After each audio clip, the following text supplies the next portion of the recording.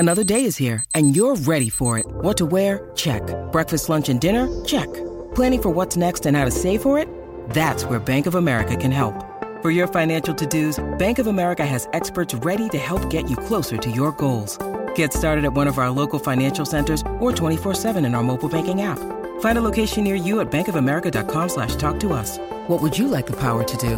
Mobile banking requires downloading the app and is only available for select devices. Message and data rates may apply. Bank of America N.A., member FDIC. Welcome back, my friends. Wow, that felt really, really influencer, very content creator. Hello, it's Derek G here. Welcome back to Volume 2 of Derek Speaks Volumes, a podcast, which is, if you follow me on TikTok and you know my short form content, this is the elongated, luxuriated version of that.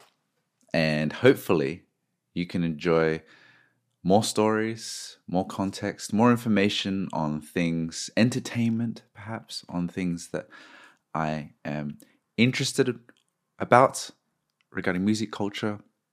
Who knows what else? But this is episode 2. And if you've seen from the title, we are exploring Ryuichi Sakamoto, a starter pack, a beginner's guide.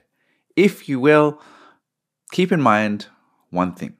And that one thing is, perhaps one day this podcast video series will include a whole bunch of music in as well. Maybe almost like a live radio show where I play music as well. But allow me some time to figure out some licensing restrictions perhaps and all that. But, so, why do I want to talk about Ryuichi Sakamoto? So you either don't know anything about him, and I would like to introduce him to you in a way that is perhaps compelling or interesting.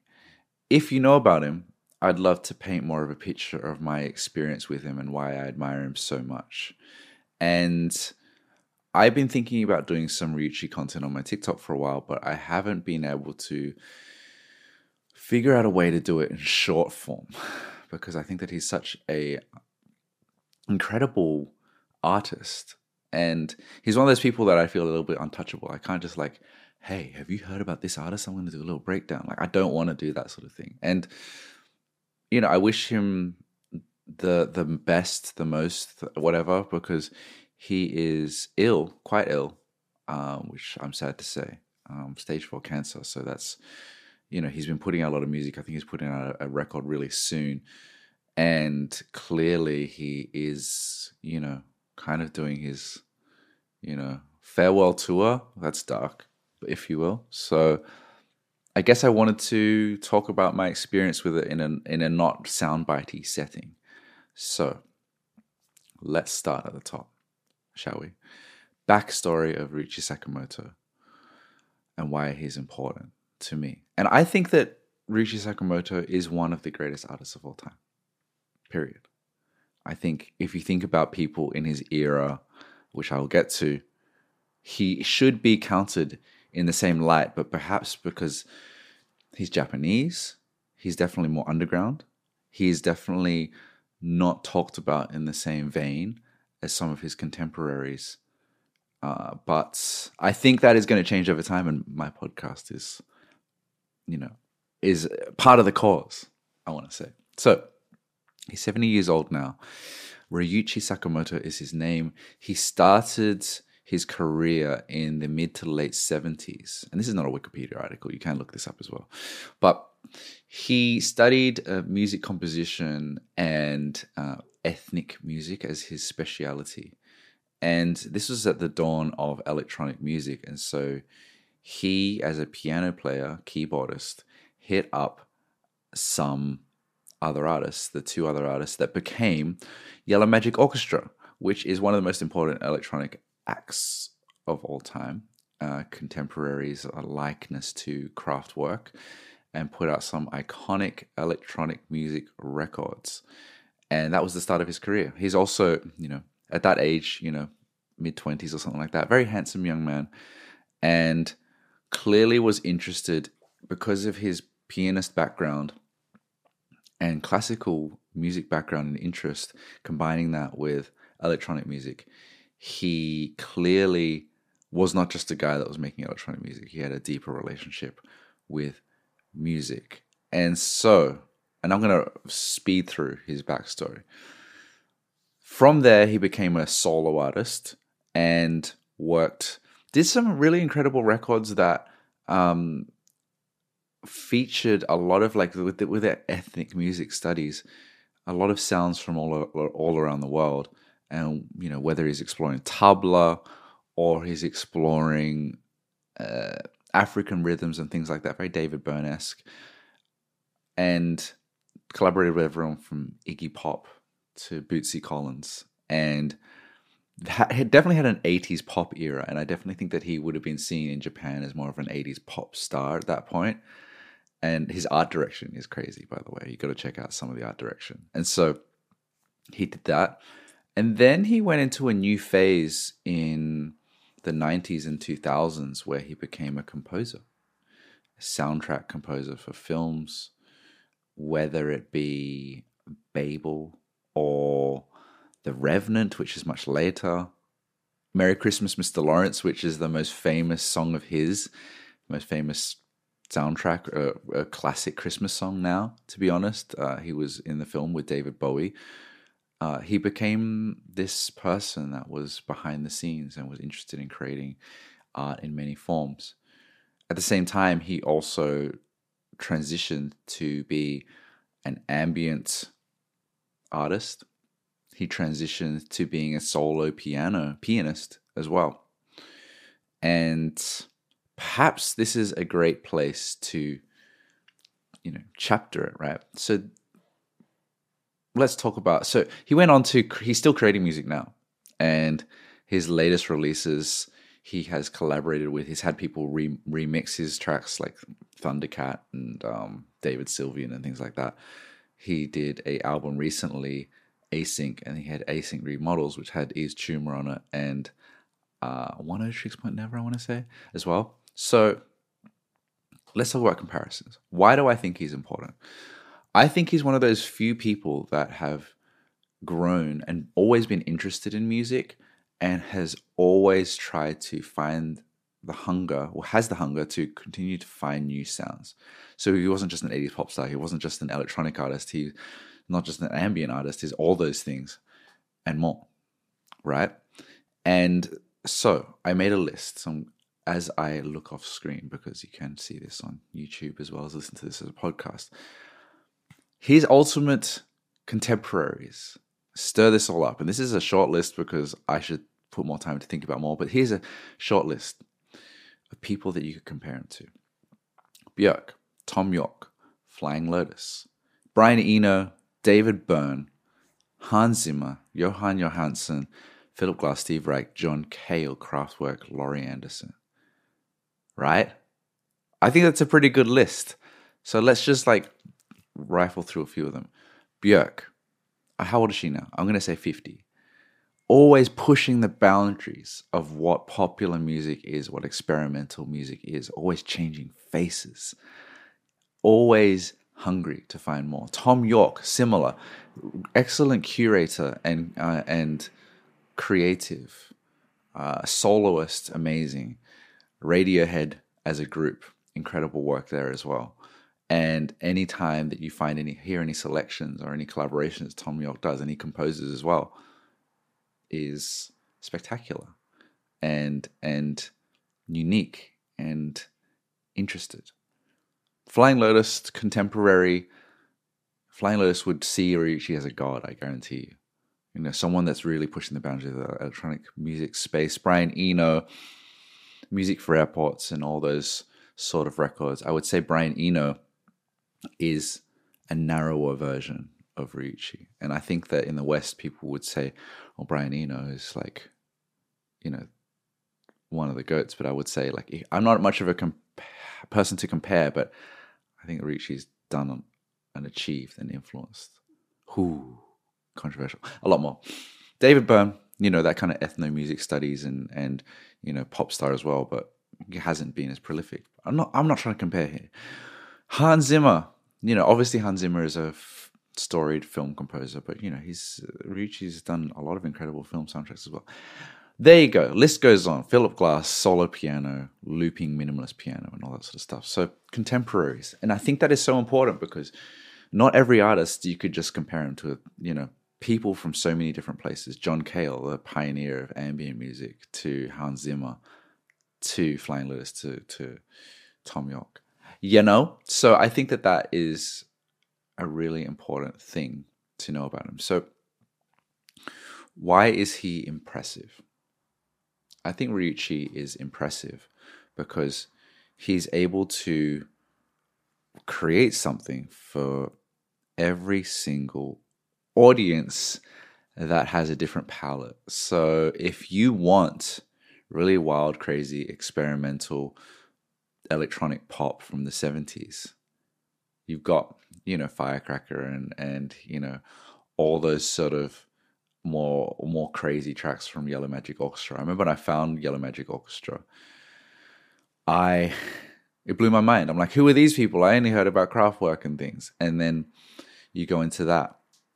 I think when I first experienced Ryuichi was via Last FM, which is a generational thing. It's quite funny. So, you put on, it was almost like Pandora Radio. You choose an artist and then maybe it was Daft Punk, who knows? And then it plays you other artists in that same vein. And this gentleman came up and it was Ryuichi. And I'm like, who is this guy? I think it was one of his 90s records that it was put on. And you quickly find your way to Merry Christmas, Mr. Lawrence. And you're like, this is beautiful. And then you go into other works. And so if he's got something for every person and genre, I'm pulling up my phone right now because I want to pull up some of his discography. So you have, if you want, and I'm just going to go in any random order, right? So if you want some more evocative, cinematic work, you could listen to his soundtrack for The Staggering Girl, an Italian film. You can listen to The Revenant, of course, and Merry Christmas, Mr. Lawrence. You can listen to more classical stylings, right, of his sound. Or, we've talked about Yellow Magic Orchestra. Or, when I started to go down the rabbit hole, I discovered his ambient works. So, Insen, excellent album. Virun, if what you call it. This is early 2000s, and it's all Ryuji Ikeda, glitchy, bleep, bloopy, so slow, quiet, and ambient type stuff. Or, if that's not your bag, then you can go BTTB, which is solo piano. And he's done a raft of different piano pieces, albums over time. And you can just listen to some really stunning piano pieces. 1996 is another one from him, where he's really good at these harmonies or building tension through the chords he plays that are just beautiful but a little bit off, and there's a little bit of dissonance there. That I watched a live stream of his recently, and it's just so special how he's able to combine these sounds to make it a bit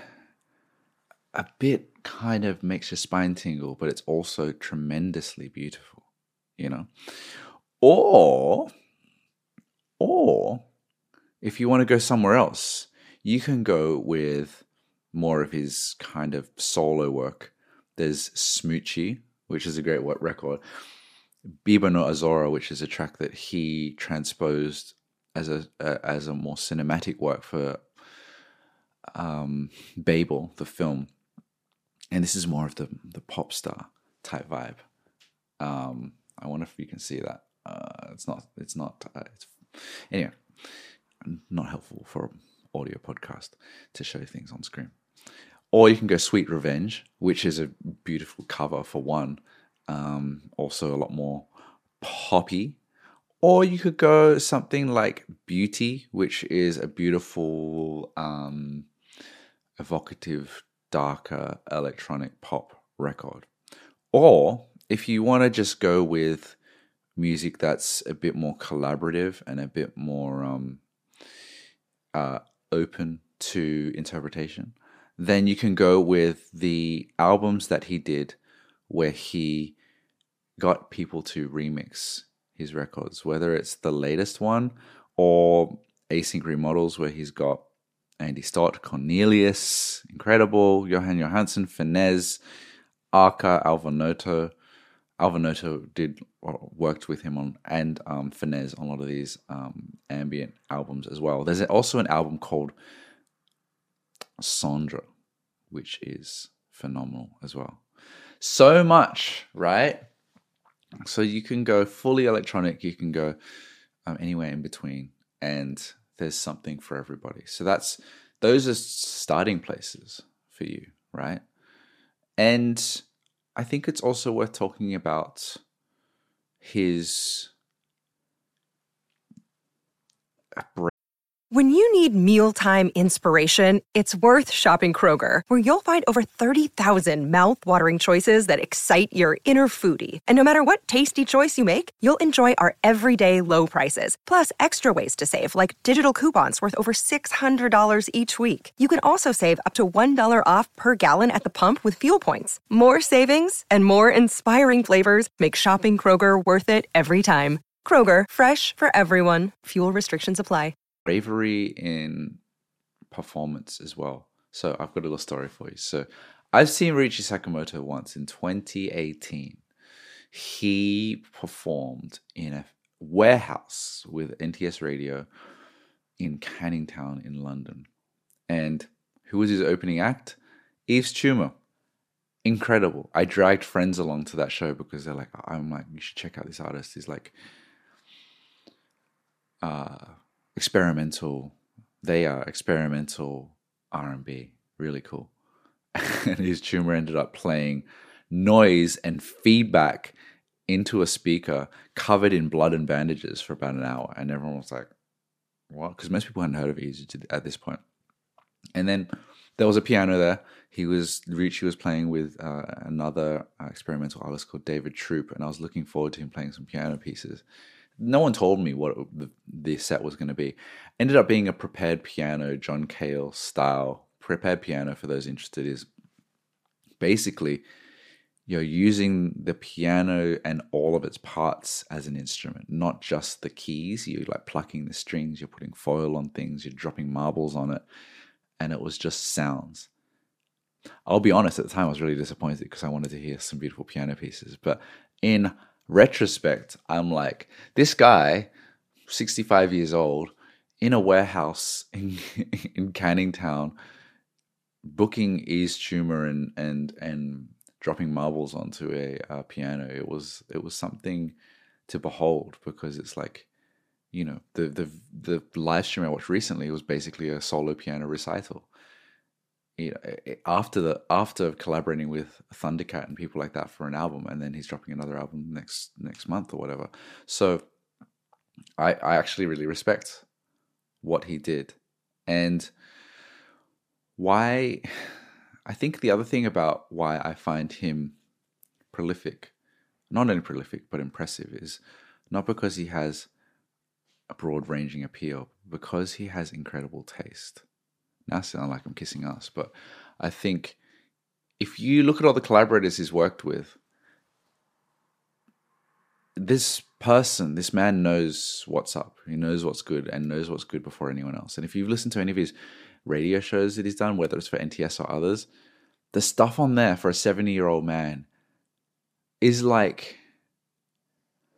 the most exciting electronic music, the most intriguing new shit that you haven't heard before. And it's like, dude, how did he hear about this stuff?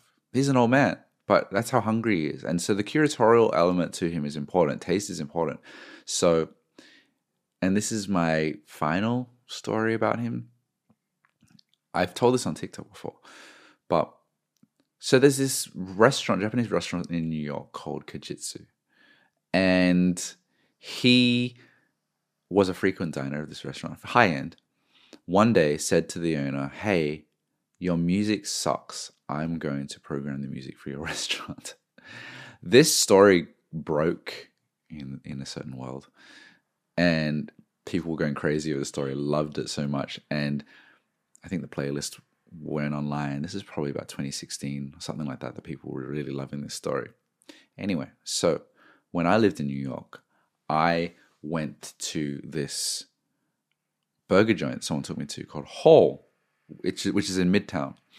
And it's a burger joint and cocktail bar and cafe at the front. And at the back, it's a Japanese restaurant called Odo.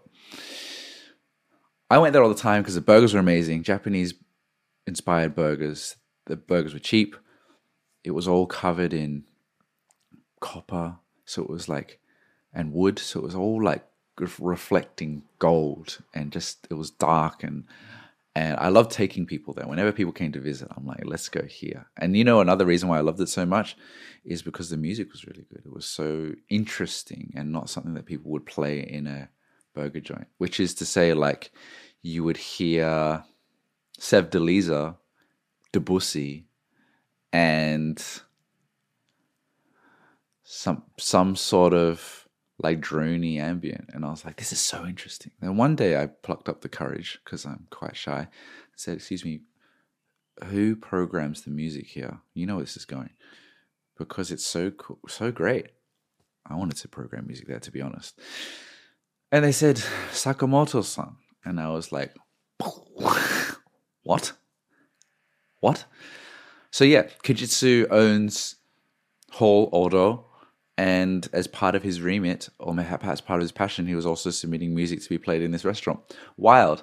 But I think as someone that's been a fan of Ryuichi Sakamoto for the last 15 years, to go to a restaurant and be like, oh, this music is so good, not have any relationship, no knowledge of Ryuichi being a part of this world, and then finding out that Ryuichi is part of that world, just says to me how much he has his ear to the ground, and is his taste and influence and interest permeates more than just music. So obviously this excited me even more than I think I already had affection for him at that point. So why am I talking about curation? I think that ultimately he is, you know, there's words like curator, tastemaker. He is that, but he's an artist. There's a documentary you should watch on him also. A very curious individual. So I think to his benefit, being in Japan, being Japanese, being a stylish man that has horn-rimmed glasses and like a silver bowl cut is so cool. And it helps the mystique. But also, beyond that, as a global music star, that has been mostly confined to Japan, because if you mention stars from the 70s, whether it's Moroder or Bruce Springsteen or Brian Eno or Paul McCartney, no one would mention Ryuichi, and that's not cool to me, because he has contributed as much as those artists in terms of influence and inspiration and quality music. So it's funny when you go more deeper into the music world, he is an idol and inspiration to DJs, electronic artists all around the world. And if you are a fan of someone that really wants to express their music as much as possible in all different forms, there are huge fans of him out there. And best believe there's going to be more and more and more and more coverage of him over the next 20 years. And I think that very quickly he will ascend to where he deserves, which is amongst those names that I mentioned, as not only an artist that has contributed great discography, but someone that has influenced a lot of people, that I wouldn't feel like it's controversial to say that he has as much influence, if not more, than Brian Eno, because that's like, oh, shocking, how? But when you think about his legacy and all he's achieved, he's there, my friends, he's there. So that is my personal story. That is my beginner guide. That is my starter pack. That is my way for you to hopefully delve deep into his catalog. Enjoy it. Take your time. Take 15 years to enjoy it. And hopefully, you might see him live one day, but I think that you have a bit of my personal take and context as to why I think in this volume of Derek Speaks Volumes, Ryuichi Sakamoto is one of the greatest artists of our time. thank you for listening. Wherever you are, whatever app, do stuff. Write a comment, tell me stuff, hit a heart, press the buttons, show me that you're listening. And until next time, I've got lots of things to share, lots of things to talk about, and it's only the beginning of this meandering conversational. Is it conversational if it's one way? Podcast called Derek Speaks Volumes. Until next time, beautiful people. See you.